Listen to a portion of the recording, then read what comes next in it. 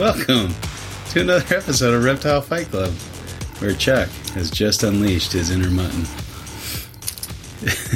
Yes, I have. That was a good time. We were driving through Darwin. Nick was eating an ice cream cone. Well, an ice cream bar with chocolate covered. And a breeze went through the window and pulled a piece of chocolate off of his chocolate bar and slapped it onto Mark Spataro's face. Mark Spataro's face. Yes, that's correct. And Nick didn't notice and kept on talking. And Mark Spataro's like, really, man? Come on. It happened twice, so that was pretty fun. All right, I don't see any chocolate flying off your little treat there. But I don't have a Mark Spataro to put it on right now, so. It's true. It's true. Well, yeah. So? Those things. Good? So, yeah.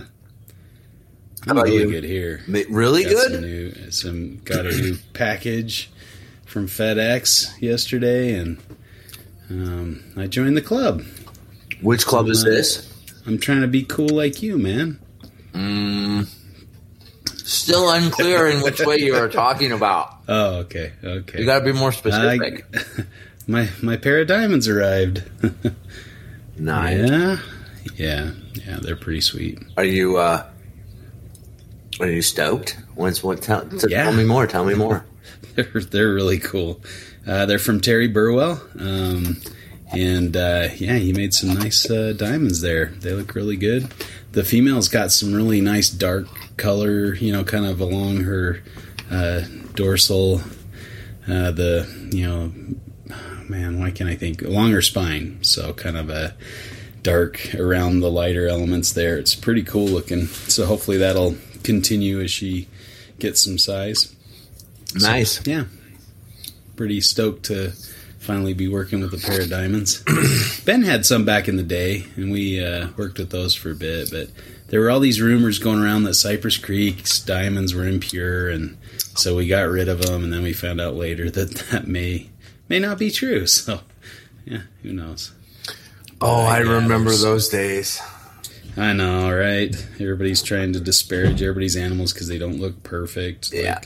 Like the one picture in a book or something, But then when you go look at wild diamonds, there's pretty nice variability in those things, which is one of the reasons for the book, right? That was kind of, the first edition of the carpet book. I wanted to really highlight the variability of wild carpet pythons, and so I hope we achieved that, and I think we did it even more so with the second edition and included more diverse photos of wild specimens.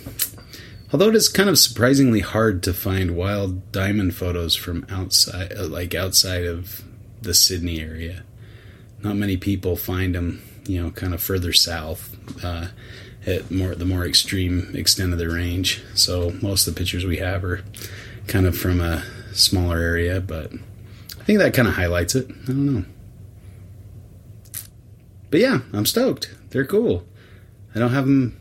When do I get to see pictures yet, of, they're still pretty little right now. they're pretty little. They're juveniles for sure. Yeah. They've got a little size on them, but yeah, they're really, really looking good. So, and then I got another package the other day as well. Jesus, dude! I know. I don't know what's wrong with me. I'm just getting all these. Okay. I'll bite. What did you get, Justin? This is a legged reptile this time. I got a group of Beano's geckos or Binos geckos, however you want to pronounce it. They're an Australian species, so staying with the theme there. They are another parthenogen, so they lay eggs that hatch into more females, and so yeah, they're kind of cool. Yep. Nice. I've been wanting to get those for quite a while, and I think Josh's frogs carried them, but every time I saw them at a show and asked them, they didn't have any. So I saw a group for sale on Morph Market and picked them up. So yeah, they're pretty cool. Nice. Yeah, looking forward to working with those. And then the collared lizards are doing well. My little office pets. I did give one. I got a trio, but I gave one of the females back to Brody because she was a little smaller than the other two, and she just was kind of like always hiding and looking like she was stressing out. So I'm like, yeah, I better just do a pair. So went with that. Nice. There. Yeah. It's just funny because you got half of your face on and What? half off of the screen. Oh, really? So I was going I see my whole face. I just move That's over weird. to match it. Yeah. Oh. See, I see your whole face. Yeah, that's weird. Ruby says hi. Hey, Ruby. What's up? How's Pete Call doing? Yeah. But yeah, I'm excited to watch these diamond pythons get bigger. Oh, I got Woma eggs too, so it wasn't the best circumstances. I was checking on all my gravid females, and there were eggs scattered all around the enclosure. So she didn't wrap them or anything. They were just kind of pushed off to the side. And there were only 3 that I could find in a slug. So I wasn't sure if she was for sure gravid. It was kind of one of those where I guess she didn't have many eggs in there. There were only 3. But I guess 3 is better than 0. So as long as they can hatch, we're outside she didn't wrap them or anything. You never know how much they desiccate, and that's kind of a death sentence for python eggs in a lot of situations. So hopefully the nest box that she was in had enough moisture to kind of limp them along, and they can maybe hatch out. But yeah. Blackhead eggs are still going strong. I did have one kick the bucket, and it was kind of the smaller, sluggy looking one from the beginning. It was maybe kind of a long shot. destined to be a bucket kicker. I think so. Yeah. So it didn't surprise me. Let's just put it that way. But, Okay. so we'll see. Oh man, I was bringing the Woma eggs in last night after finding them. I just put them in with the blackhead eggs because they're in a pretty good sized container, and I needed one immediately, so I just put them in with the black-headed eggs. So hopefully that works out. But as I was coming in the house, I had some pinky mice in my hands too, and so I was I was gonna freeze those down for later, and euthanized them. They were just sitting in my hand, and went to put them in the freezer and dropped one of the eggs on the ground outside. So it was like, man, I keep making really stupid mistakes, but what do you do? So we'll see if that one hatches after taking a little tumble and onto the driveway there. But yeah, one of these days I'll learn. Some jobs are a little riskier. Right? Being an egg at Justin's house, risky job. Nah, don't want to be an egg around. Yeah, and especially because it's like you don't want to, like, of course, you dropped it outside, like, of course, yeah, of course. That's where it's gonna drop. Yeah, I mean, it landed on some stuff, so it didn't like hit the cement. So hopefully, it kind of had a more gentle landing, and I knew which orientation it was in. So I don't know. It's already a bad situation. I'm just making it worse. But what do you do? Consistency. So we had a beautiful spring day yesterday. I actually got some snakes shipped out, so that was kind of nice. All the snow had melted, and everything was looking all springy and nice. And then this morning, so yesterday, like, I was thinking, maybe I'll get another group of inland shipped out. And so, I had a bunch of people that purchased them back in the fall or winter when I put them up. I started going through my waiting list, and then I shipped some out on Tuesday, and then I'm like, I better get the others out, just while the weather's so nice. And then got the other 4 out yesterday. And then this morning I woke up to a couple inches of snow on the ground again. So we're just kind of back into it. But it looks like it's pretty much gone. I mean, there's still a little bit on the ground, but yeah, nice little Utah spring. So yeah, you're definitely not safe in April in Utah Yeah. Not that California was much warmer. We did a little trip, spring break trip to California, and it was a little chilly out there. Nice and windy, and we jumped in the ocean. We were about the only ones. I called them and told them you were coming. So I don't, set us up with some weather to make us feel right. I don't want you to feel like you're, being grossly gypped by living in a state that maybe doesn't have as nice of a climate. Just saying. Thank you. I appreciate it. No, your snow really made us feel comfortable. Well, I was just going to say, I mean, it's like you're good. You're good.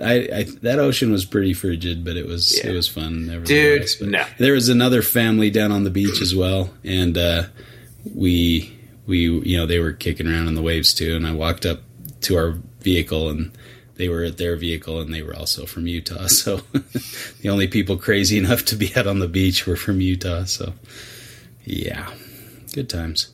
It's awesome. But doesn't matter. Hey, yeah, whatever brings the Utah people together, and if it's California, if it can be California, man, I'm here for you.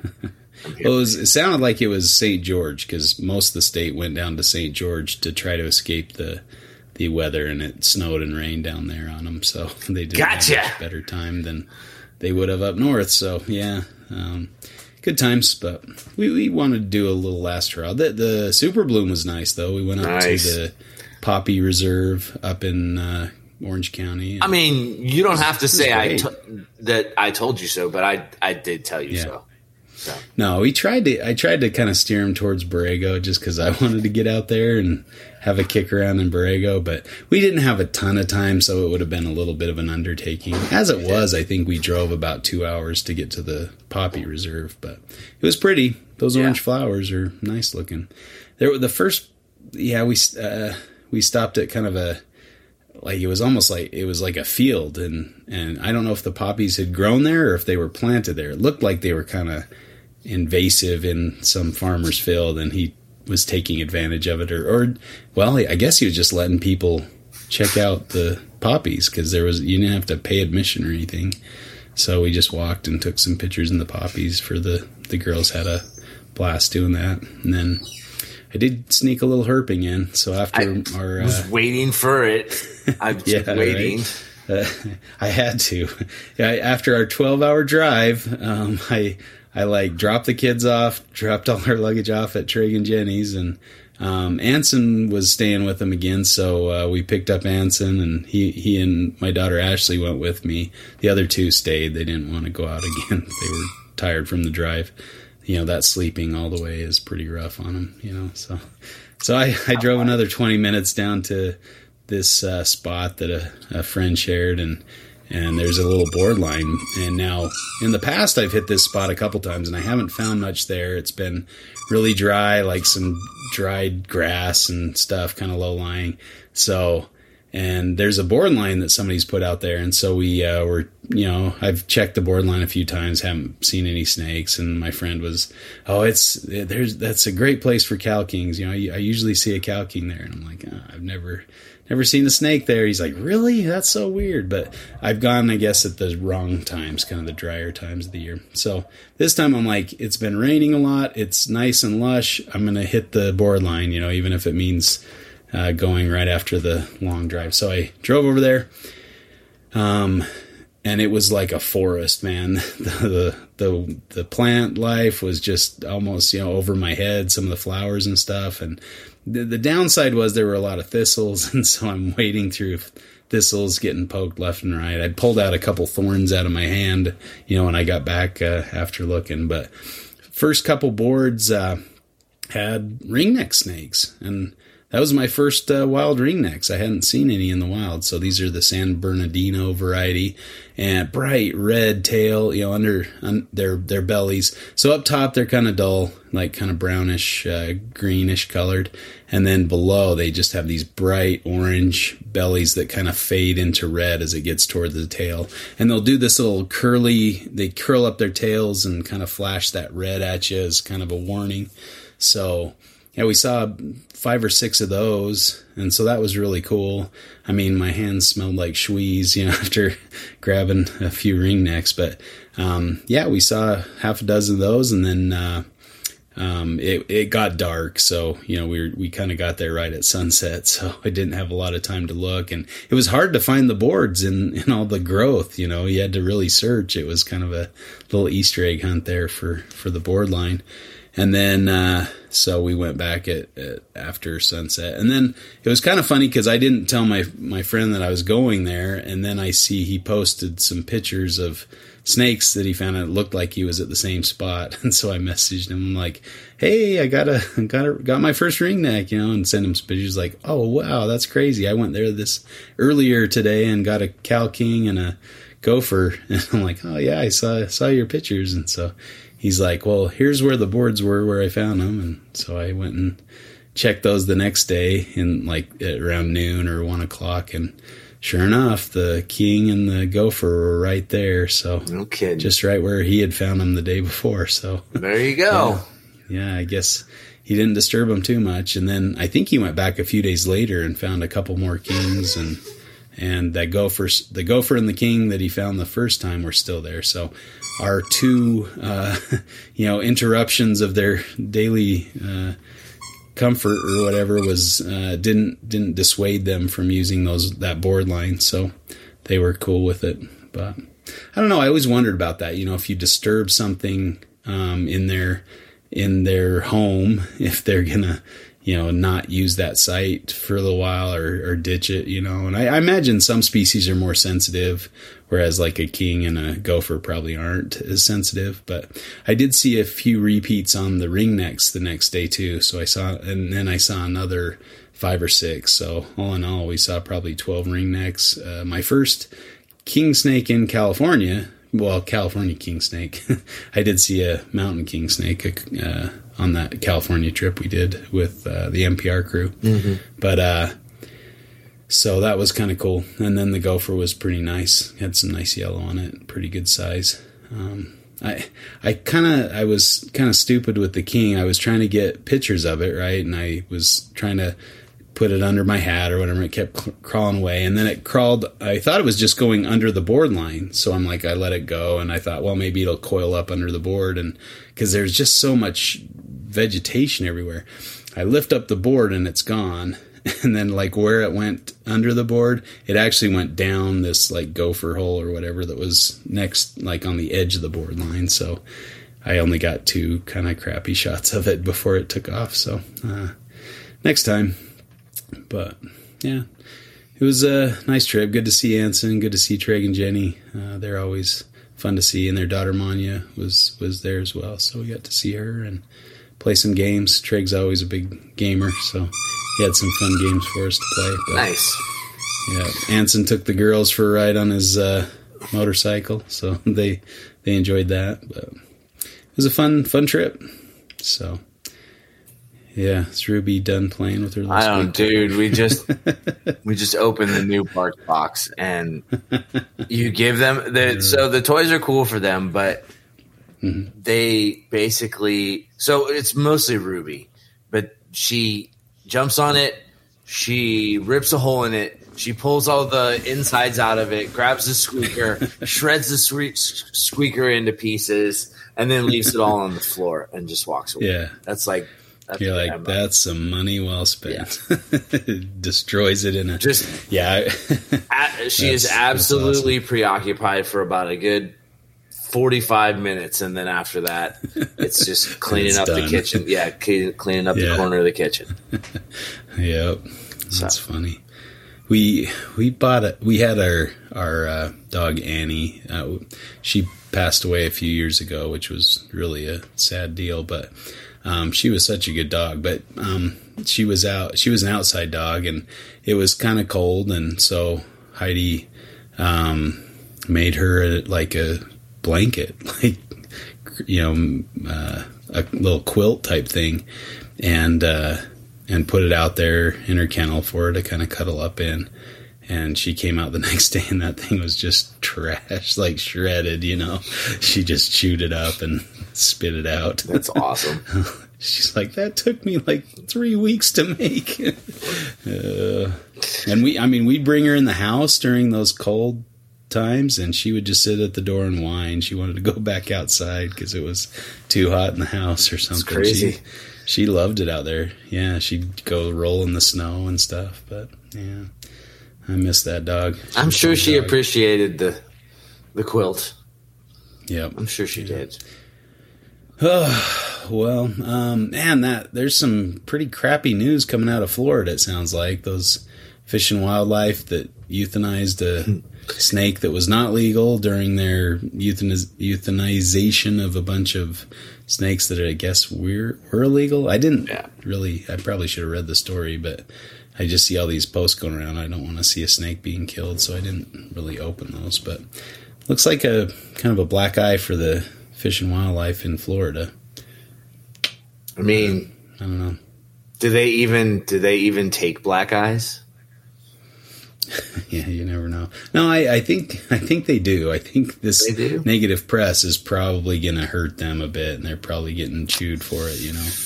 I hope. But I remember there was a case in Utah, and it was Ryan Hoyer and his rubber boas. I don't know if you heard that whole saga where they confiscated them because one of their informants told them that he had an illegal locality, which he didn't. He had paperwork for everything, and all his stuff was above board.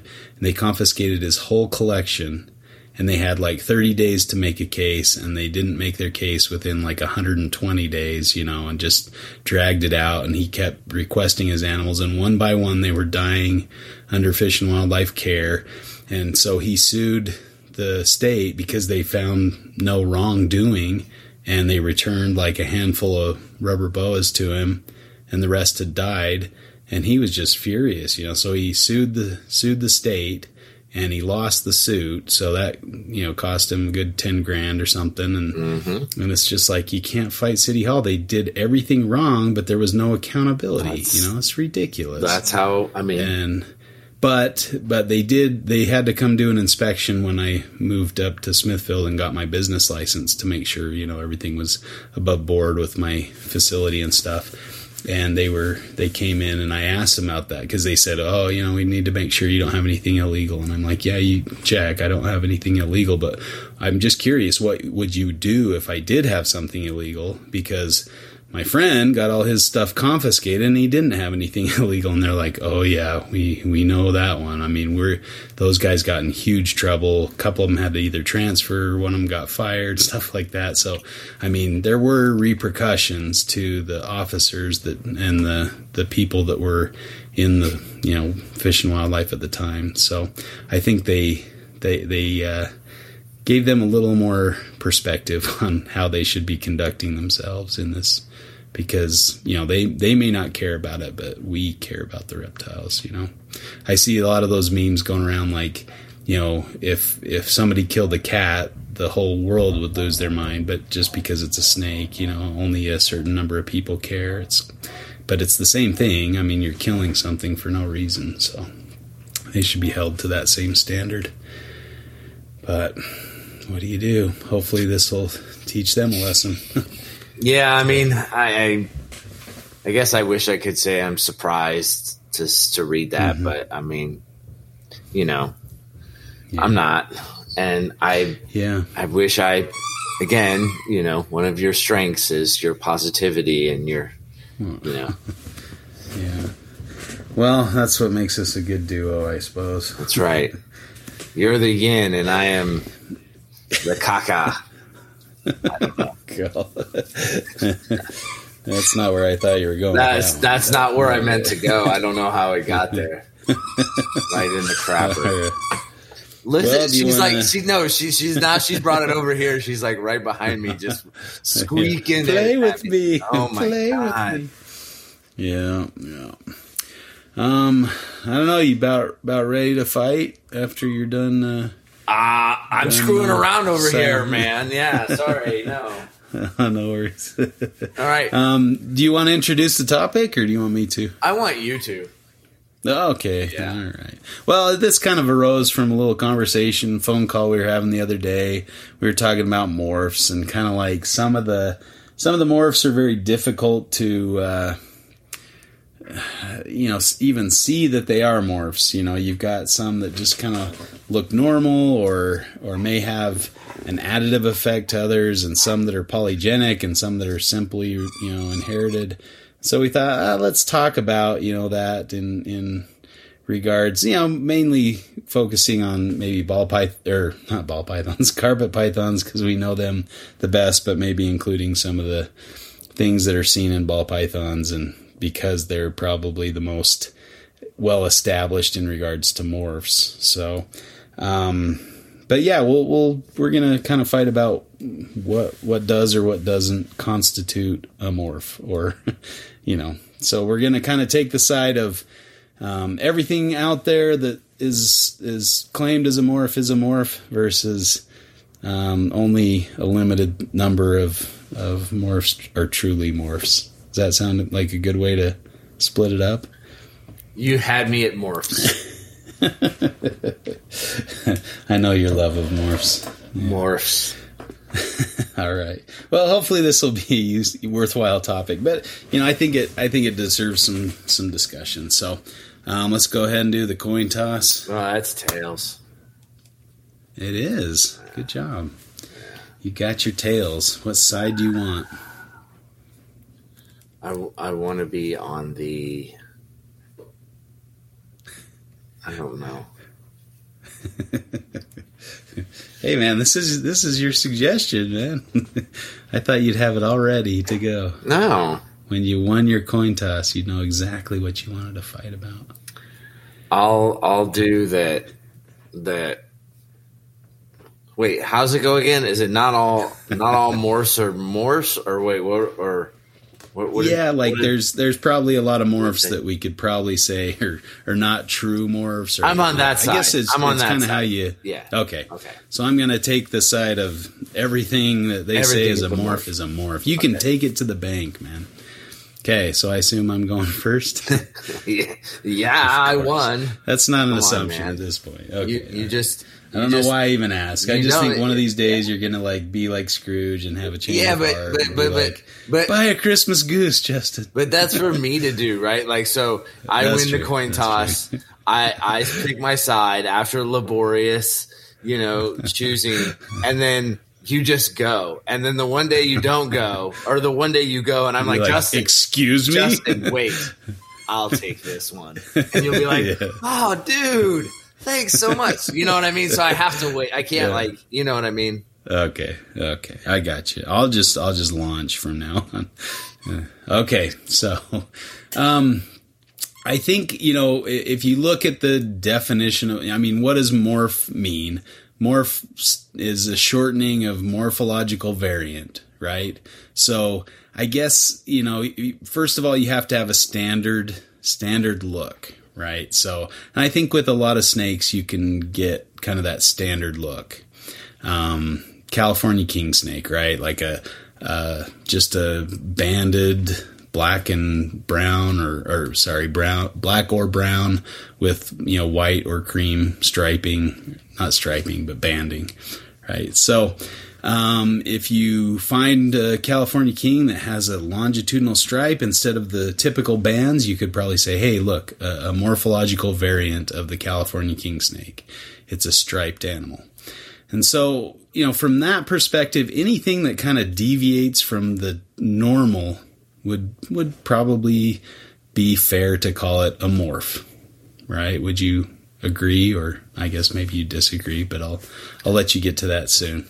But so that's kind of what I would start with, is like just by the definition, anything that is kind of out of the normal would be a morph. So I guess technically, if they look different than the regular old version of that species, then it would be a morph.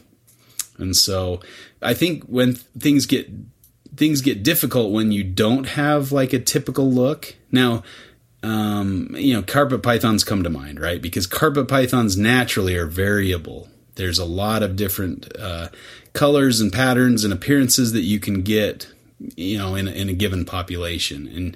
And if you don't believe that, look at any, snake catcher group in like Brisbane, and you'll see a wide variety of different coastal carpet pythons that have pretty different looks. Now, when we have a limited gene pool or a limited captive, pool in the United States, because only a few made it out or whatever, swam across the ocean, then, you might have more what you think is a standard look, because that's what all the carpet pythons in the U.S. look like. Is okay, that's a coastal. It looks like this.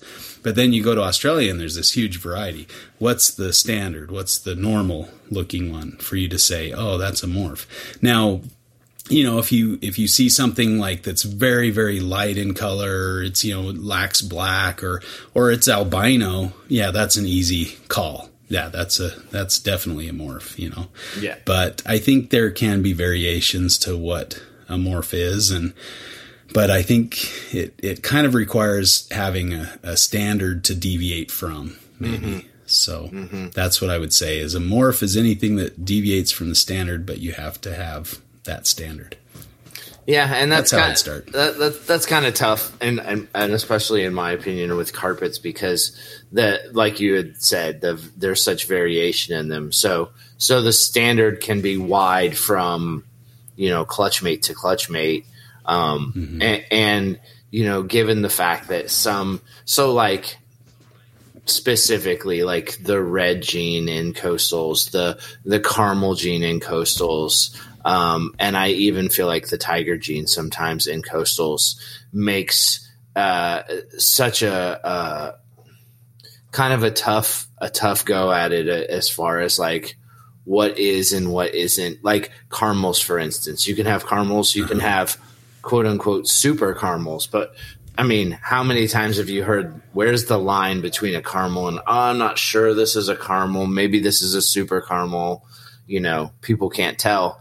And that just doesn't sit. I don't know. Maybe it just doesn't sit well with me, or it's very hard for me to like, when you have these in air quotes morphs that don't have a very, a very defined or the edge of the phenotype is not as clearly defined.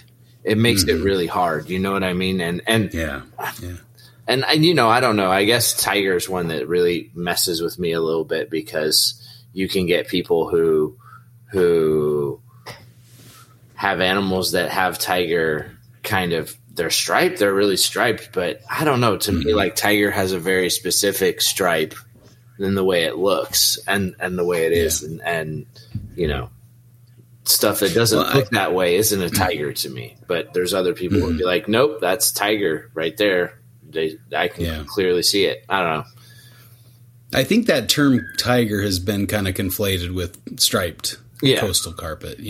Anything that has any amount of stripe, oh, that's a tiger. But like you said, I mean, tiger came from a certain line, that was that may have been naturally, somebody hatched one out or got, came out of the wild just with that nice clean stripe and kind of that lighter appearance or whatever. I guess I always think of that vivarium ad picture and say, okay, that's tiger to me. Yeah. And so, exactly.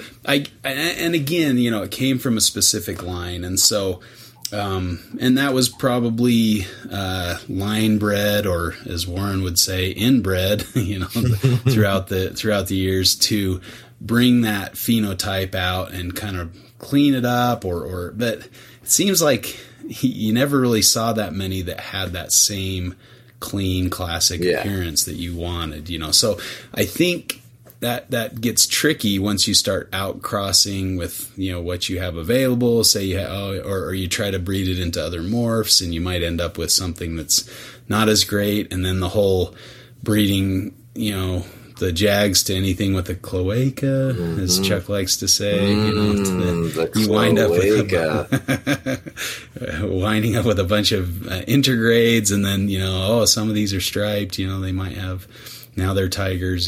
So yes, exactly. I think things get muddied up, and so I guess we need to make that distinction between line bred or a line trait. That you've, because I think, especially like a polygenic trait where it's not a simple mode of inheritance. It requires several genes to line up to have that phenotype. So, I think by definition it's a morph because it's a little bit different, that clean striping. You don't see that commonly or normally. So you would probably say, yeah, that's a morph.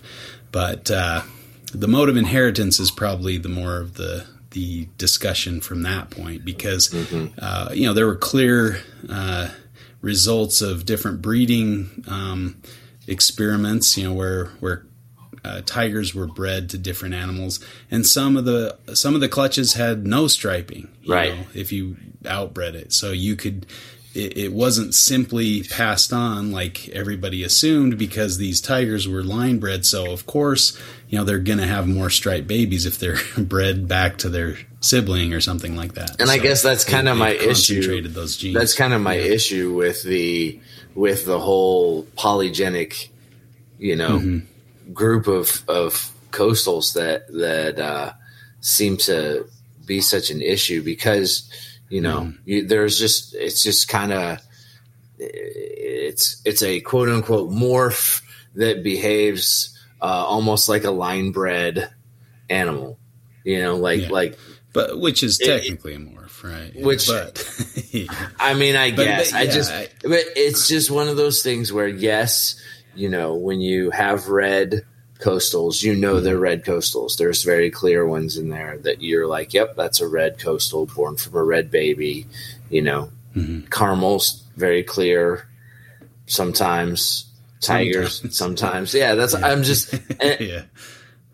And that was one kind of where I went the rounds with Nick on, was the caramels, because there was such a diversity of phenotype. Now, I mean, granted, it was so tricky because, how do you differentiate if you don't have a genetic test to show, here's the gene that's mutated, right? And it displays this phenotype, and you say, well, I outcrossed it to these different females, and they shouldn't have had the color of the offspring or whatever, but I did see them here, and it was in the expected ratios. Well, what if that's just lining up the genes a certain way? And, that's why those kind of morphs that are very indistinguishable. I mean, nobody doubts like an albino, right? An albino is a clear, and it's a recessive trait, and so you can clearly see the difference between the albino and the wild type.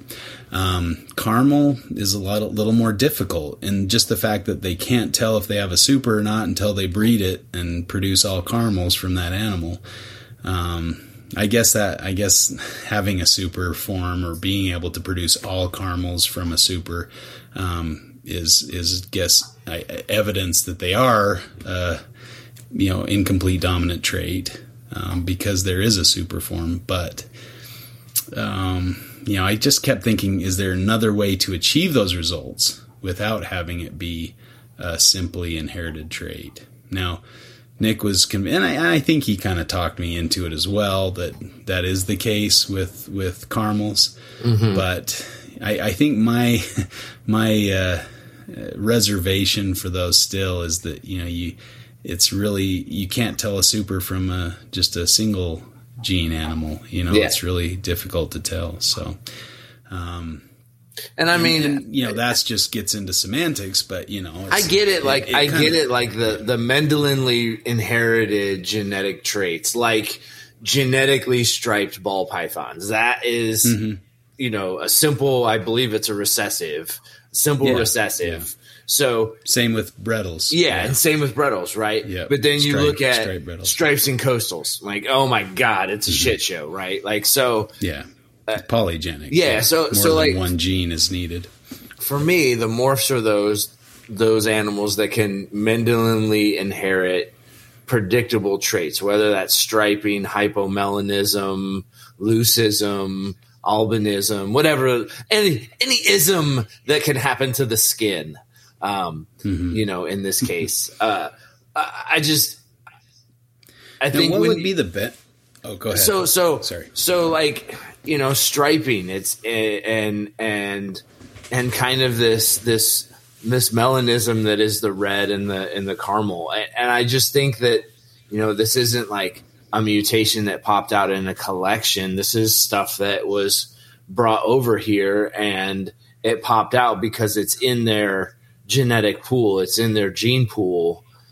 These reds or these caramel looking animals, and we're selectively breeding these and that's why we're getting, but they're not necessarily, and maybe they are. I mean, maybe Nick's, got the incomplete dominant thing down with them or whatever, but it's obnoxious to have stuff that is considered a morph, but yet you're kind of like having to explain it away to people when it doesn't. Or selling us possible super, for the same price as a caramel. Or I think it's more, it falls in with marketing, that's where it becomes difficult because, and I think the thing that also goes along with that is the negative byproduct of mutations in animals, like the kink tails or the neurologic,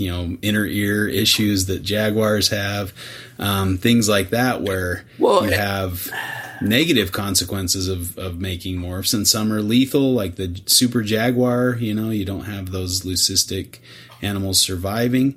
And so, and people want to make quick money, and that's why morphs are popular. It's, because they are cool looking. There's some really neat phenotypes, but we're willing to overlook, a corkscrewing wonky snake because it looks pretty, and so, and I don't know, that's gotta, at least in some regard, go back to their worth, their money, that what you can sell them for. Because as soon as they were not very expensive, then you had all these people saying, oh, we shouldn't be breeding these. These are not, but where were those people when they were, a couple $1,000s a piece or whatever? So they were on Morelia Python's forums going, I think there's something wrong with these. They kind of screw around. Does anyone else notice this? And Anthony Caponetto says and it was just Anthony Caponetto in a sea of people with twonky jags going, there's nothing to see here. These jags do not wobble. I get it when a project first starts, it's hard to know if that's a consequence of the gene, if that's predictable and inherited. Yeah, but by the time that thread had burnt itself to the ground, it was pretty damn clear that he knew the whole fucking time that those things were fucked up, and he never said anything. But he's a businessman, right? That's I feel like that's that's PC for something, but all right. Yeah, but I think there's a lot of lesser flashy or less flashy mutations. I always thought with the yellow belly, I was really. The yellow belly ball python, right? Breeding 2 yellow bellies, you can make an ivory, which is a leucistic snake, basically. But who would have called that, from those ivory or yellow bellies? Because they just don't look like anything. They look like a normal ball python. But somebody noticed there was some like yellow flecking on the belly scales, and so they bred 2 of those together and popped out an ivory. It's like, whoa. Same kind of thing with like the Mojave. They had a neat phenotype, kind of that incomplete dominant. The Mojave is a cool looking snake in its own right, and so people are all excited about that. And I think it was the snake keeper that originated those, and they didn't realize that there was a super form because they hadn't proved out the morph that far. And so all of a sudden they're selling all these Mojaves, and all of a sudden somebody pops out I had a super Mojave leucistic snake. Yeah, they're cool looking. They're cool, and then those blue eyes and white scales. And then they were like, "Hey, wait, they're more expensive now because they have a super form, and like you can't put Pandora back in the box, right? Is that how it goes? That's how that's the saying. And I guess you let Pandora out. I guess for me, like I look at morphs more of like stuff that has pretty clear boundaries, right? Like Mojave to Mojave makes a leucistic animal. So it's like, that's very like stark and very obvious. It's just like when we get into the murkiness of like, well, we don't understand how this works, but we're calling it a morph because we put a name on it. So, that's what we're doing. And Yeah. Over I think a lot of time we'll people get enough jump the information. gun, right. I mean, and that's like saying if we do this long enough, we'll get enough information to make the decision that we wanted to make in the beginning. Well, you can't expect them to wait to make their $1 million until they can prove it out. And nobody wants to wait around and sit on a pile of snakes. While I they prove out the genetics, I just find it interesting that a lot of like the true mutation stuff that like we don't necessarily see coming out of wild populations, like granites and like zebras and like that stuff. Yeah, a lot of it has issues, right?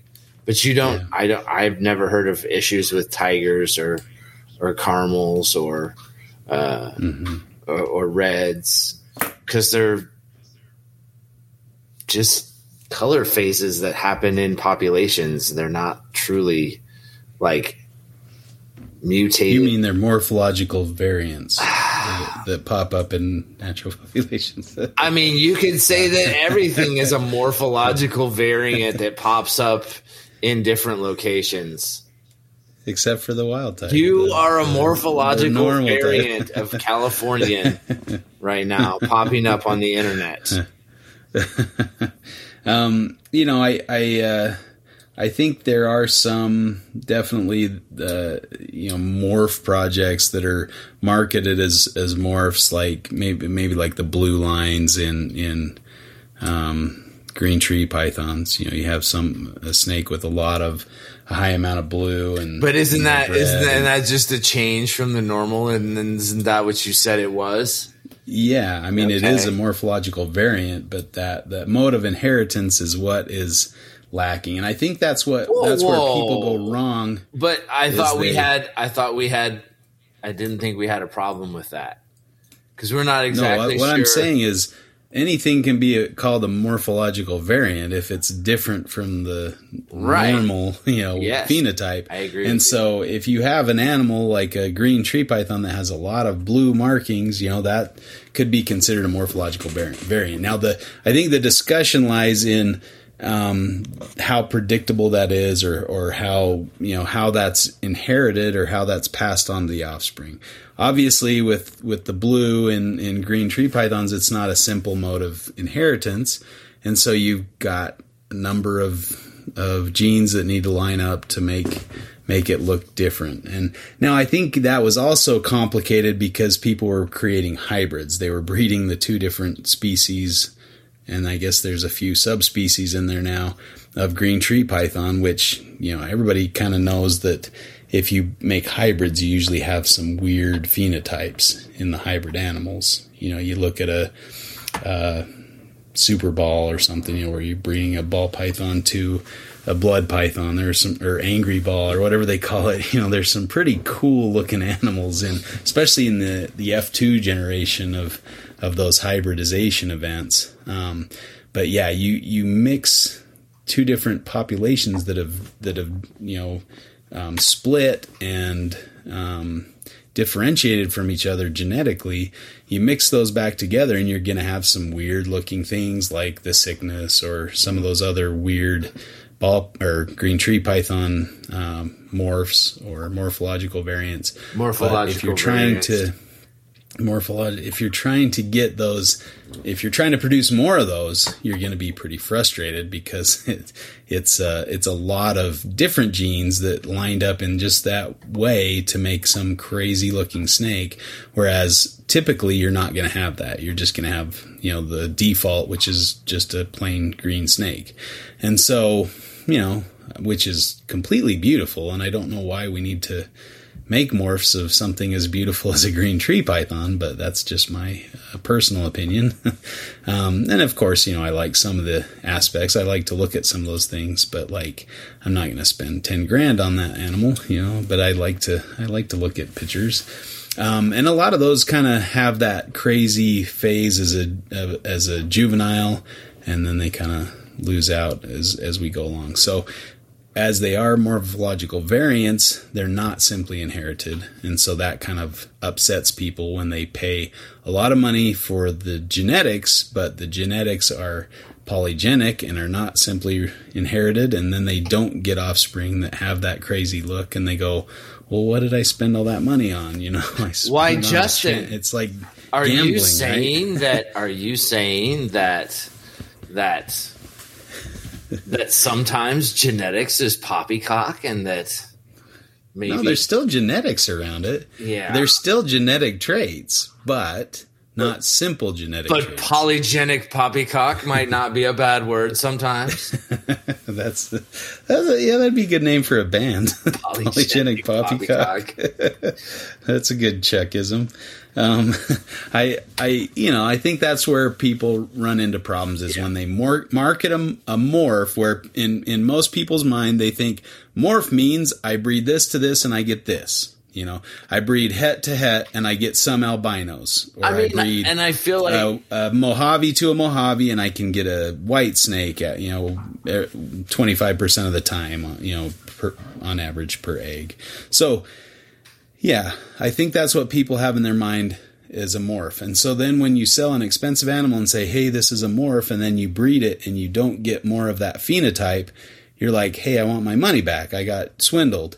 You didn't get swindled. You just didn't understand the mode of inheritance. It still is a morphological variant or morph, just not a simple genetic version of you're not going to get a simple inheritance. Oh my God. In my head, there's somebody who's like, yeah, man, he told me it was this and it wasn't this. And he said that it just wasn't the correct morphological variant. What the hell is that supposed to mean, man?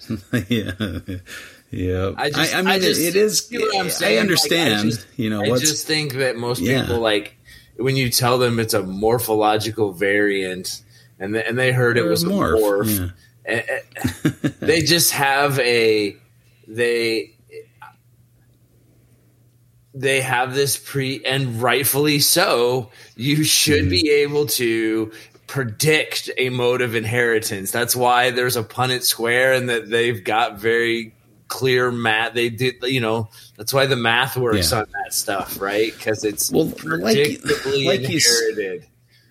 Like you said, I mean, a lot of people try to get the money before they prove out the morph. Like I said that. Sure. A lot of people go for the sales and say, hey, look at this animal. It came from this animal. Look how crazy this animal is. Don't you want more like this? Aren't you willing to pay 10 grand? And I think that kind of pyramid scheme mentality led to a lot of disillusioned people, because they did, later on when the morph was proven to be not simply inherited, but needing several genes to line up. And so it was very rare to produce that phenotype. They were a little like, hey, wait, I was not informed properly. Now, I guess it's kind of a buyer beware scenario. You have to do your research and see, is it worth the risk? Do I want to take this risk? I was offered some of the first zebras that came in the country. Do you see? And it was obviously, But do you see? They did. Are you going to let me finish? No. The zebras that first came into the country, we were offered those, and this was before we knew there was a super, right? So it was just the zebra pattern and stuff. And so I said, okay, that's worth the risk. And we knew they were, kind of a incomplete dominant trait where you'd get some zebras and some normal jungles in, when you breed zebra to normal. And so I'm like, okay, that looks like it's at least an incomplete dominant, or, some kind of trait there that's being simply inherited. And so, but then after we'd purchased them and we're waiting for them to come over from Europe, they found out there was a super form that was a patternless. Now, we didn't know the issues with the patternless necessarily at the time. I think a couple of them had little balls at the end of their tail, and so... But, then we had that information. So we bought it without knowing there was a super. But then when the super came along, it was like, okay, that's kind of a nice little bonus. But it seems like the supers are a little weaker than the zebras. And so I produced one super, but it died in the egg. So I haven't had a live super pop out. And I haven't done a lot of zebra to zebra breedings just because of that, and they haven't looked all that great. But anyway, that was kind of they really don't do any. I mean, I kind of held out some hope for those things that they could clean them up and really get them really bright, refined. Just didn't pan out. Not really that. But if I would have gotten that zebra and it would have, I bred it to something and I got no zebras, I would have been like, wait a second, I thought half the offspring on average are supposed to be zebras, and none of them are. I'd be a little upset. And, some of those early projects had some people like swapping out hets for normals, and so people would buy hets and get none of the homozygous morph. Do you remember that when Anthony was running around just absolutely telling people that Tiger was a simply inherited? Remember that? Oh yeah, I mean, that was a. And to me, that's just to burn me to the ground because I disagreed with him on that and said it was a polygenic trait. Oh yeah, but he knew, like he was convinced. I guess that's my thing is like you almost have these instances where you're shown the true intention, and the intention was always to pass them off as a morph and sell a ton of them, and you couldn't get the production going because it's not a fucking true morph. It's a morph. It's a polygenic. It's not a morph. It's not. Stop. Polygenic. Stop. Just stop with the nonsense, man. It can be a cool thing. It doesn't have to be a. I guess my point in doing that is to make people aware there's different kinds of morphs, right? You can have something that looks very different from the normal, but that doesn't mean it's simply inherited. That doesn't mean it takes one gene and you're going to get that look in the offspring right away.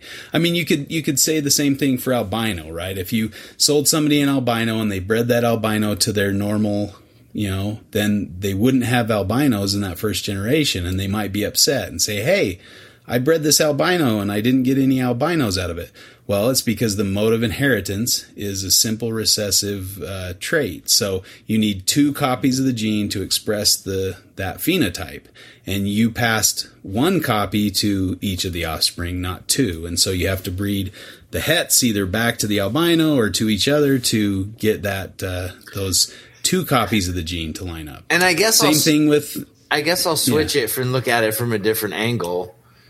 If you're investing in morphs, or if one of the reason why morphs are cool is that you can predictably put 2 animals together and predictably get some reasonable ratio of morph to non-morph or, outcome, right?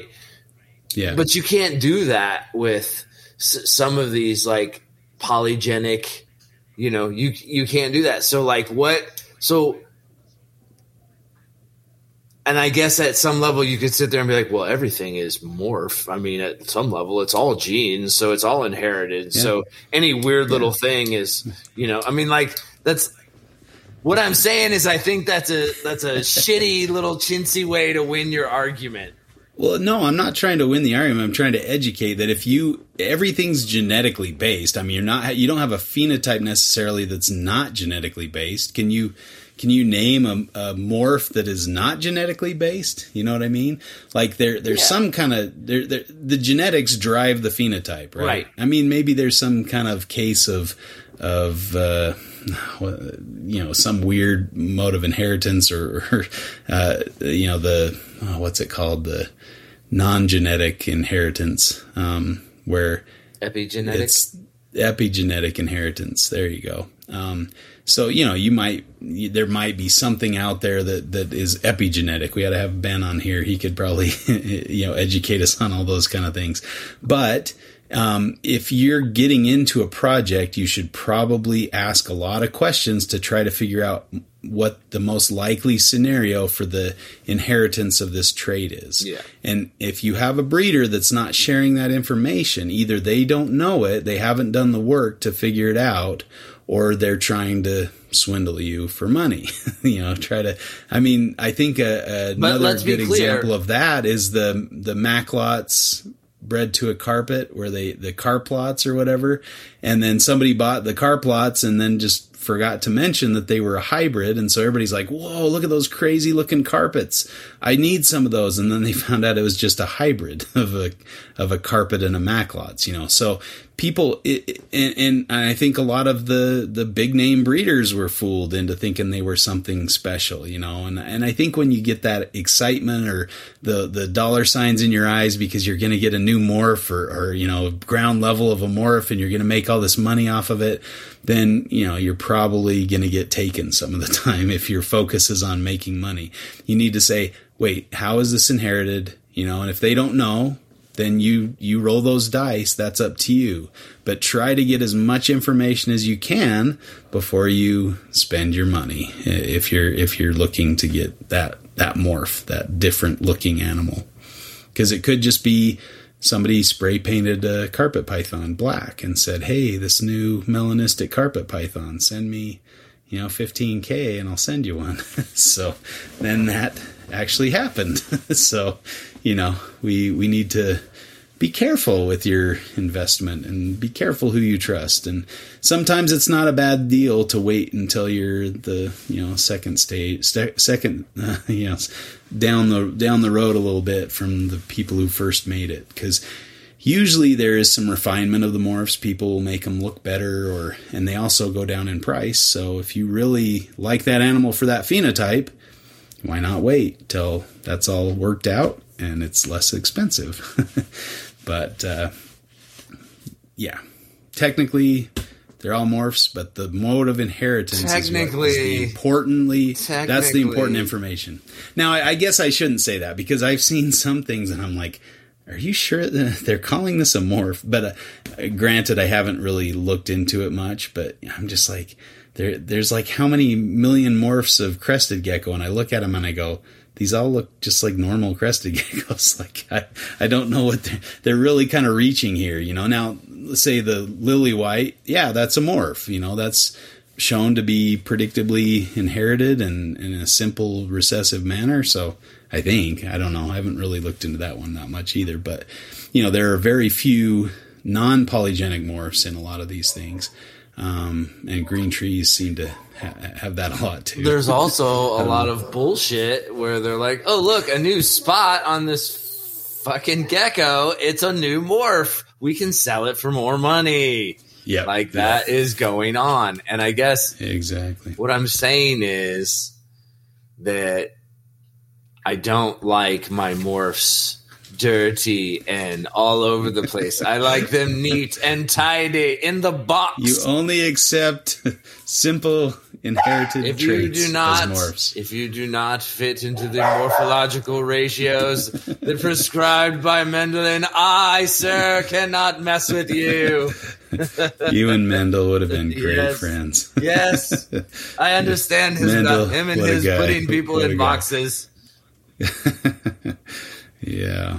Okay. Well, I guess buyer beware. Do your research.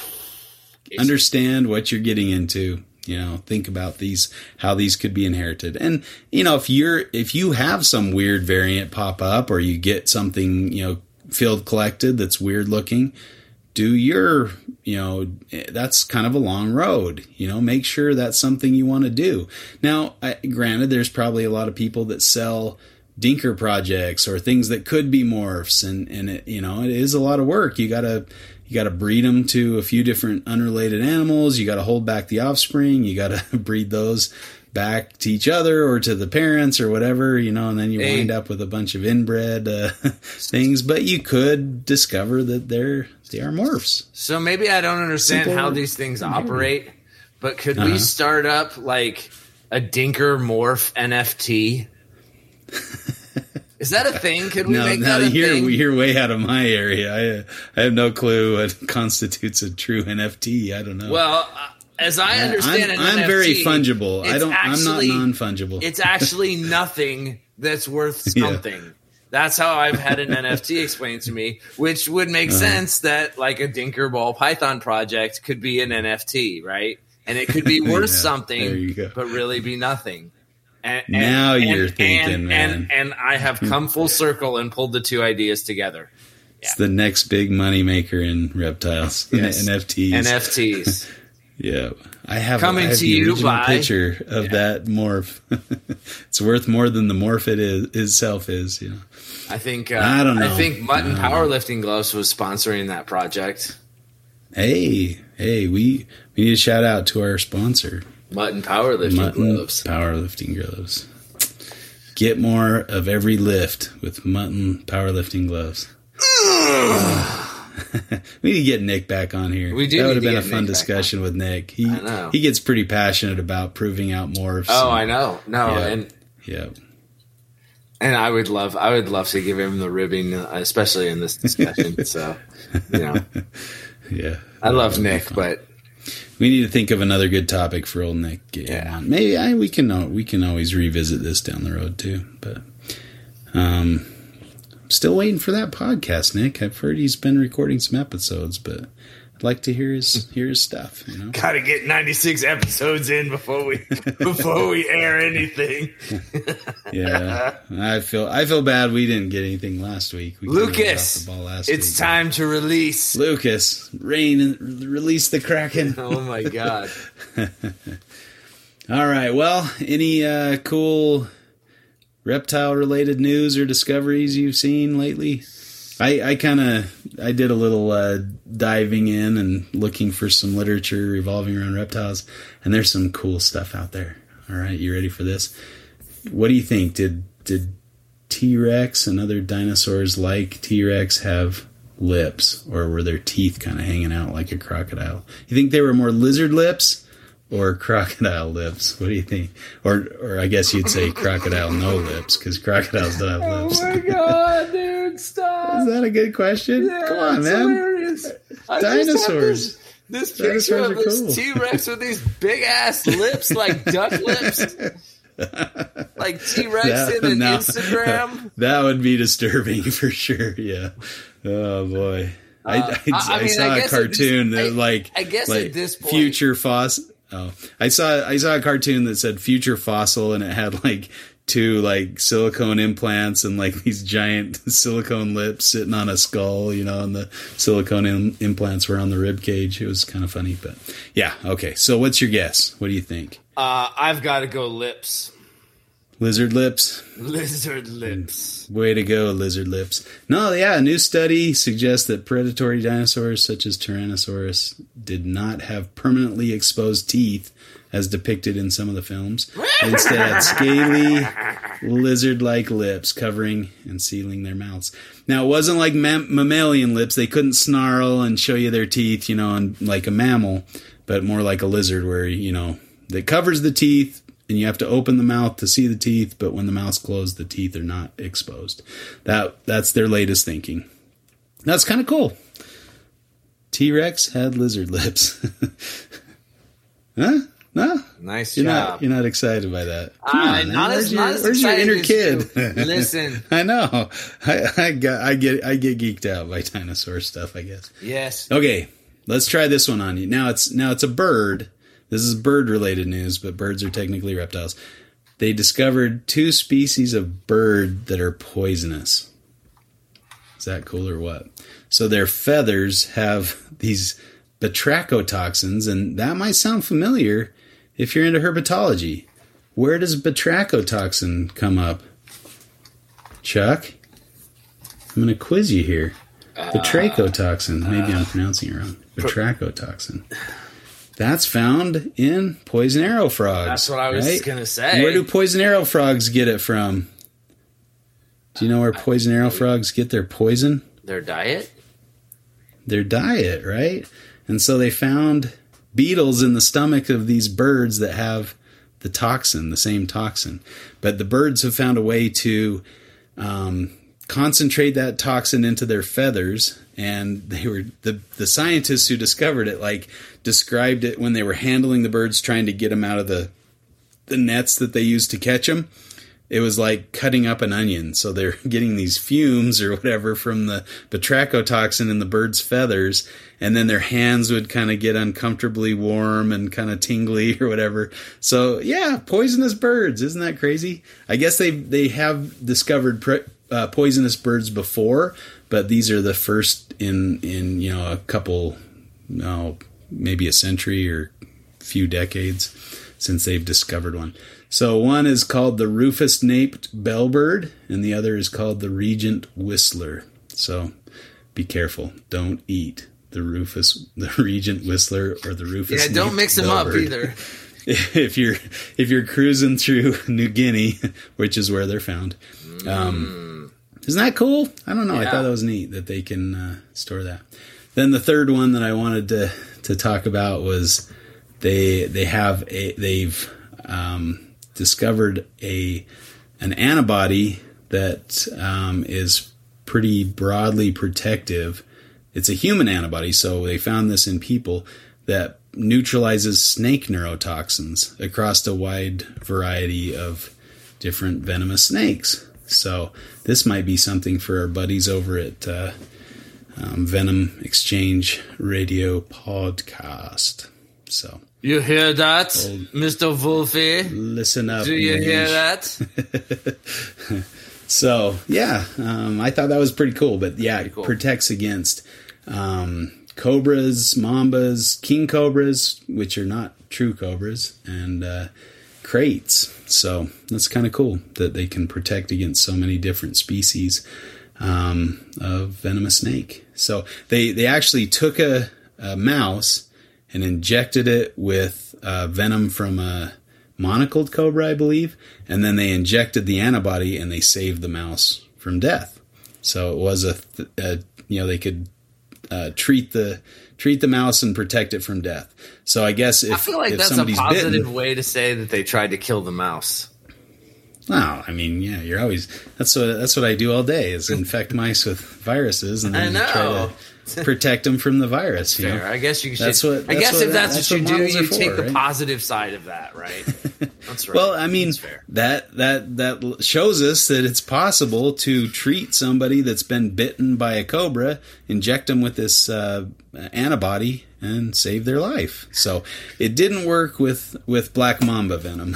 So it wasn't, but it did prolong their lives, so they didn't die as quickly. So there was some protection, just not full protection, and the mice actually died. But step in the right direction, and that's typically maybe a little difficult to see. Well, apparently that doesn't happen very often, where you have such a wide variety of protection from different snakes. Now, typical antivenom is made from like injecting a horse or something like that with some venom and then harvesting their antibodies, right? But there's a lot of new technologies coming along to actually discover human antibodies. So, I don't know, I think that would be really cool if you could vaccinate people to snake venom. How cool would that be? You'd be a lot more, easy going and herping, not worrying about lifting logs and getting bit by a rattlesnake underneath the log or something because you're like, nah, I'm vaccinated. It's all good. Oh my God. So, I don't know. Think how sloppy some cool new research out there. Think how sloppy you'd get if you were vaccinated. Stuff. You already almost snap on them.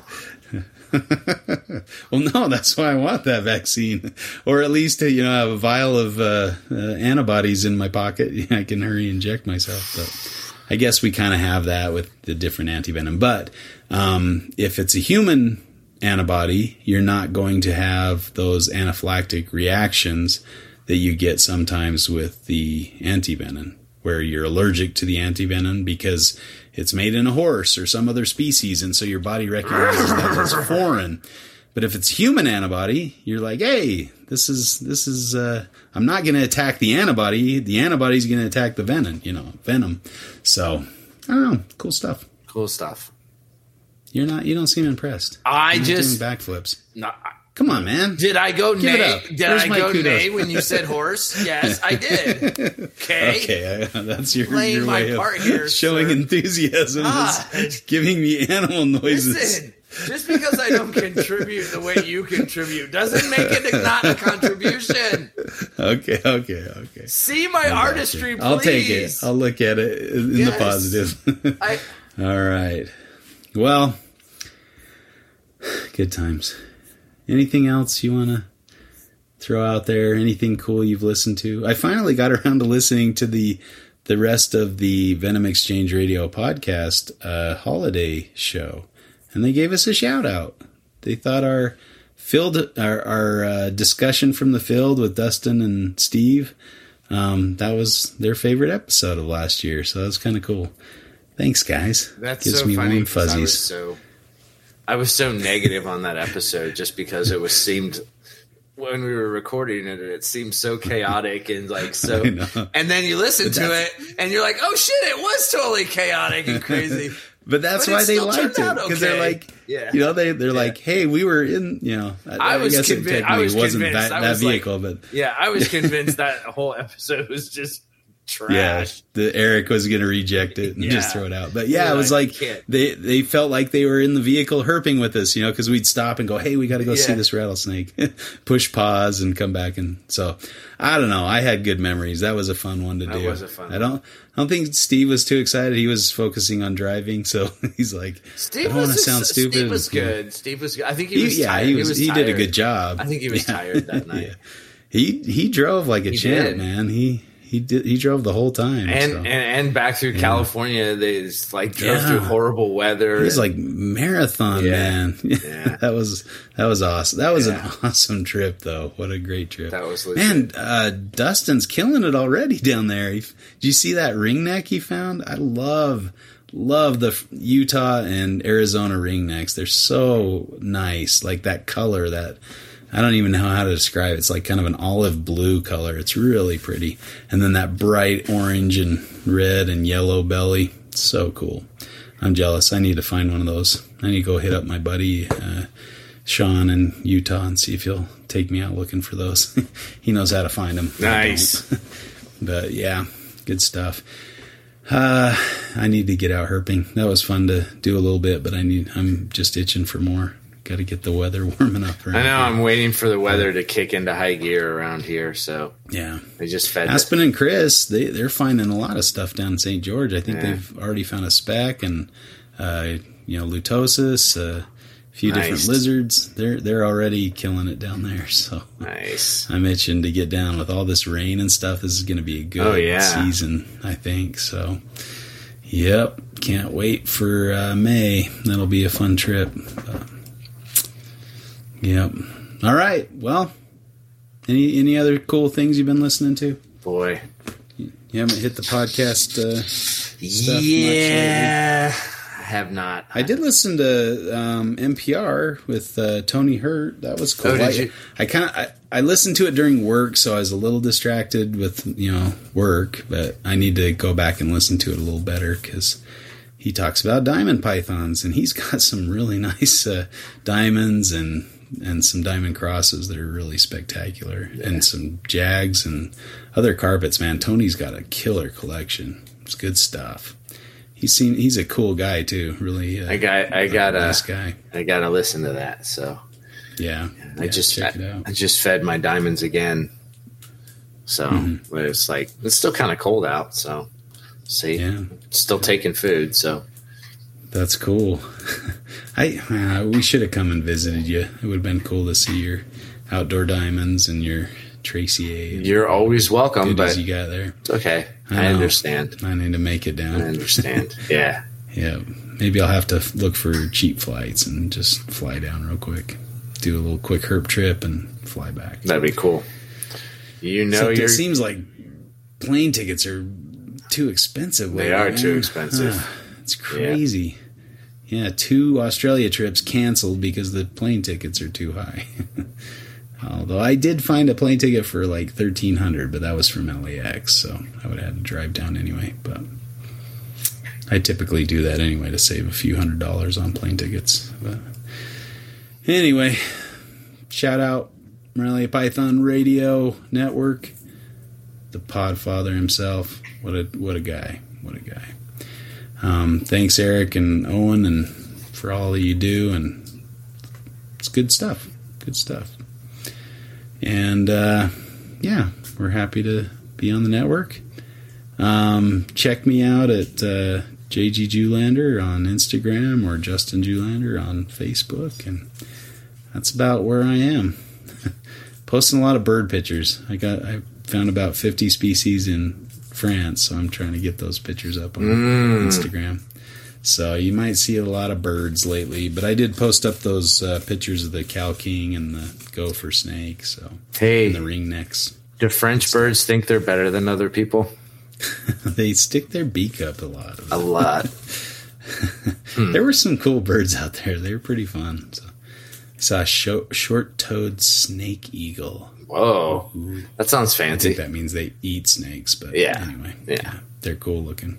I only got a quick glimpse, so not the best picture. But. All right, well, where can people find Mr. Chuck Poland? I am on Chuck Norris Wins. I am on that internet, and you can get me on the IG at Chuck Norris Wins, and I'm just Facebook at Chuck Poland. Right on. Yeah. Well, I guess I have a website. AustralianAddiction.com. You do. I do. I don't update it very often, but you can see the stuff I'm working with better. To some extent.